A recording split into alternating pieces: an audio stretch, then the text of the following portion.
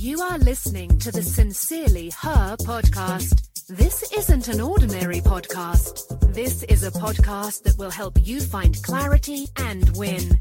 I appreciate you joining me today. First-time listeners, I provide bite-sized motivation Monday through Friday. Returning listeners, thank you. Hi, I am Tam. This week, I am reading excerpts from the book Think and Grow Rich by Napoleon Hill. Yesterday, I talked about the power of thought.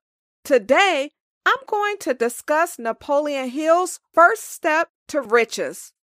Today's note, desire, the starting point of all achievement. Do you know desire creates power? Nothing is impossible when you have a strong desire to be, do, and have. A strong desire for anything will almost certainly ensure success. Quote, Barnes' desire was not a hope. It was not a wish. It was a keen, pulsating desire which transcended everything else. It was definite. The desire was not new when he approached Edison.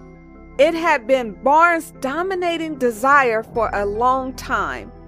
In the beginning, when the desire first appeared in his mind, it may have been, probably was, only a wish. But it was no mere wish when he appeared before Edison with it.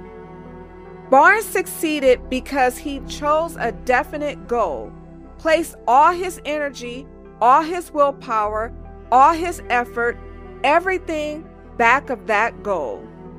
Every person who wins in any undertaking must be willing to burn his ships and cut all sources of retreat. Only by so doing can one be sure of maintaining the state of mind known as a burning desire to win, essentially to success. Every human being who reaches the age of understanding of the purpose of money wishes for it. Wishes will not bring riches, but desiring riches with a state of mind that becomes an obsession, then planning definite ways and means to acquire riches, and backing those plans with persistence, which does not recognize failure, will bring riches. Unquote.